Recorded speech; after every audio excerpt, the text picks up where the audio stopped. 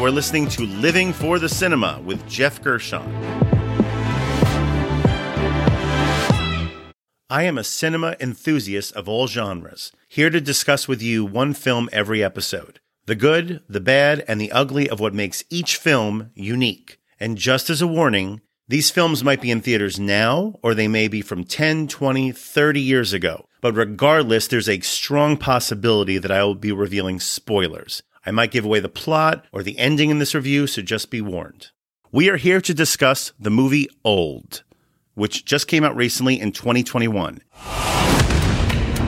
What's happening to us? My daughter just turned 6 2 weeks ago. Mom? Whatever's happening to us is happening very fast. You have wrinkles. There's something wrong with this beach. What's happening? Mom! Mom! Mom! I'm scared! It was directed by M. Night Shyamalan.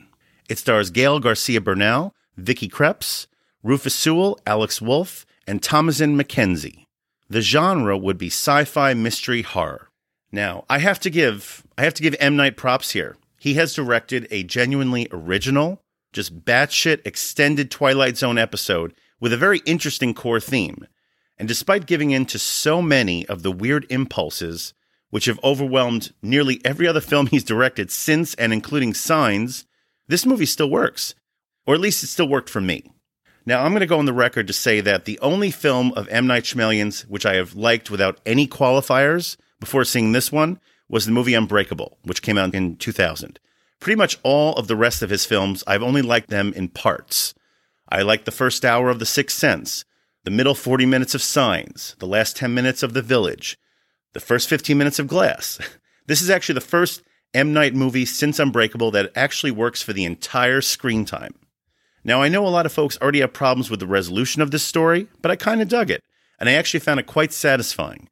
It all comes together because he never loses sight of the theme and the core idea, which is, and this is not really a spoiler, here's the theme, that time is precious. And seriously, if you think that's a spoiler, then trust me when I say that the trailer spoils a lot more than that. Yep, if you don't want any of this film ruined for you, then do not watch the trailer if you haven't already. Because the trailer shows some major developments, and it doesn't even really hide their significance in the story either. But regardless, that core message, that time is precious, it is exhaustively demonstrated throughout the story and pretty much organically too. A relatively small group of tourists, including a young family with parents who are played by Gael Garcia Bernal, the father, and Vicky Krieps, the mother, they have traveled to an island resort. And once they are there, they are then invited to one mysterious beach that's near the resort, but just for a day. They are bussed off to this beach, they get settled, and of course, predictably, the beach is gorgeous. But then, something floats down a nearby river to freak one of them out. And let's just say that all of the characters end up going through significant changes. Some genuinely freaky and disturbing stuff starts to occur. And we'll just leave it at that. The film is rated PG-13, and it probably pushes the boundaries of what could be shown for a film with that rating. Now that brings me to some of my issues with the movie. In my opinion, this should have been rated R. The subject matter demands it. Several uniquely scary things occur out of view of the camera, and while that sometimes works, in building the mystery, building the suspense, it also sometimes distracts. It distracts when we're told something has occurred which seems incomprehensible. There's at least one death that occurs entirely off screen, which doesn't even seem possible given the context of what has been set up by this point. The best way to make this death seem feasible would have been to just show it. Some freaky gore could have really demonstrated this, and that's the thing for much of this film's runtime. I was always engaged, I was always interested, and I was even unsettled pretty often throughout the film. But just including some sensible gore to give a better idea of what was physically happening to these folks, it could have brought me up to the level of being genuinely terrified. Now, that's not to say the story doesn't have its share of ickiness, because boy, does it. And most of it does have the desired effect. And beyond that, you have several M. Night trappings.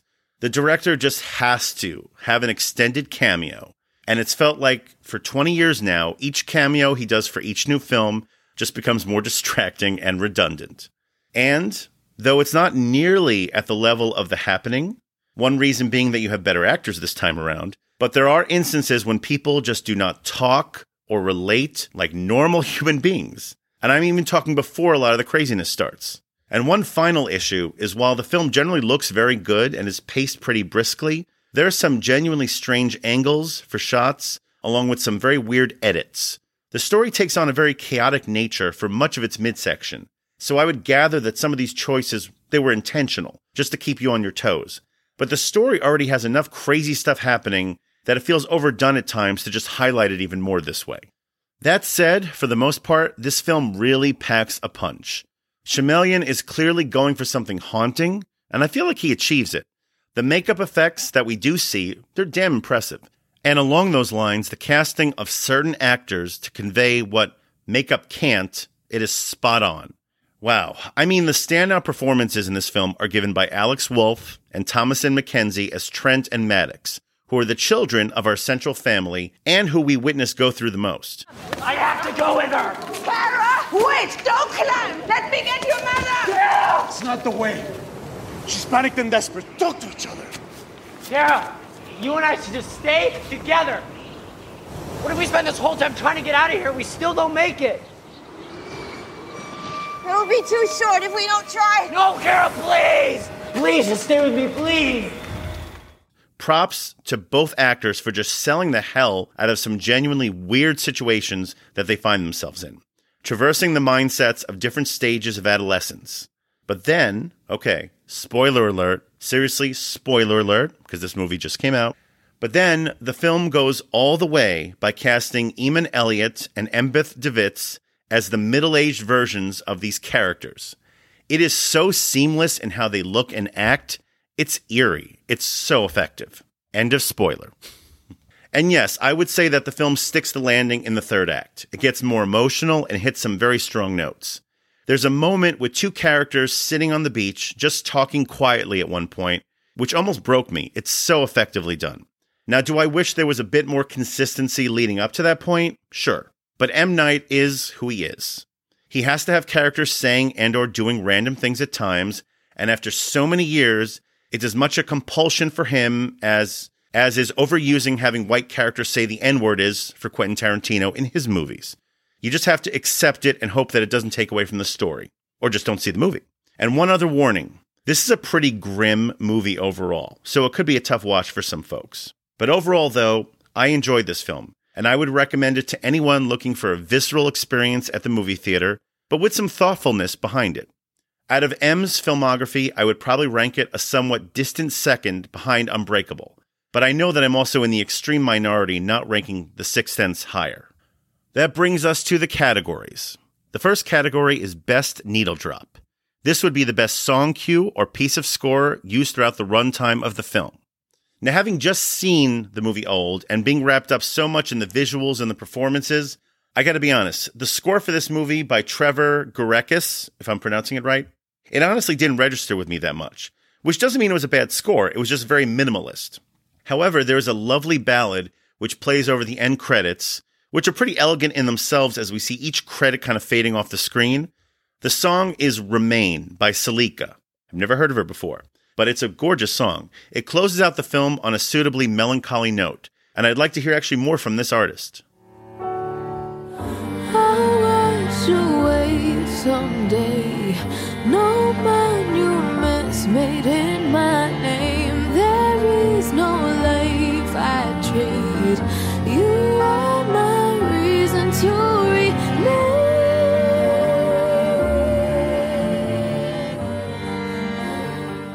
Next category is Wasted Talent. This is the most underutilized talent involved with the film. Gael Garcia Bernal is a very talented actor who was given one of the main lead roles as Guy, who is the father/husband for our main family. And overall, his performance is pretty solid, but it honestly didn't really grab me that much until the third act, which is when he becomes very effective. But my main issue is, of all the characters in this movie, unfortunately, his character is saddled the most by Shyamalan through no fault of his own, because the Shamhammer, as I'm affectionately calling him, and I've heard him called by others, he just feels the compulsion, and it seems like every one of his movies, to have at least one of his characters constantly reciting random facts and statistics for no reason other than to just sound quirky and smart. And Guy, the Bernal character is prone to doing that for most of the story. And hey, his character is an actuary, so at least there's somewhat of an explanation for it, but that doesn't make it any less goofy or distracting at times.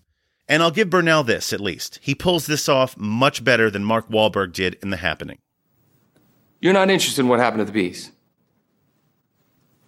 You should be more interested in science, Jake. You know why? Because your face is perfect.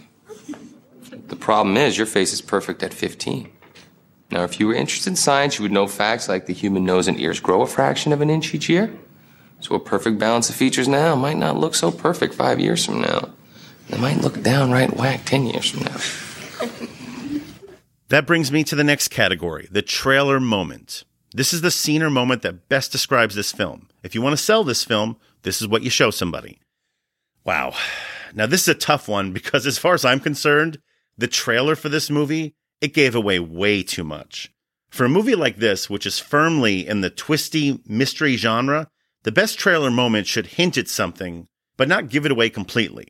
And let's just say that given the title of this movie and that this is shown explicitly in both the poster and the trailer, clearly the hook of this premise is that we are watching characters age rapidly.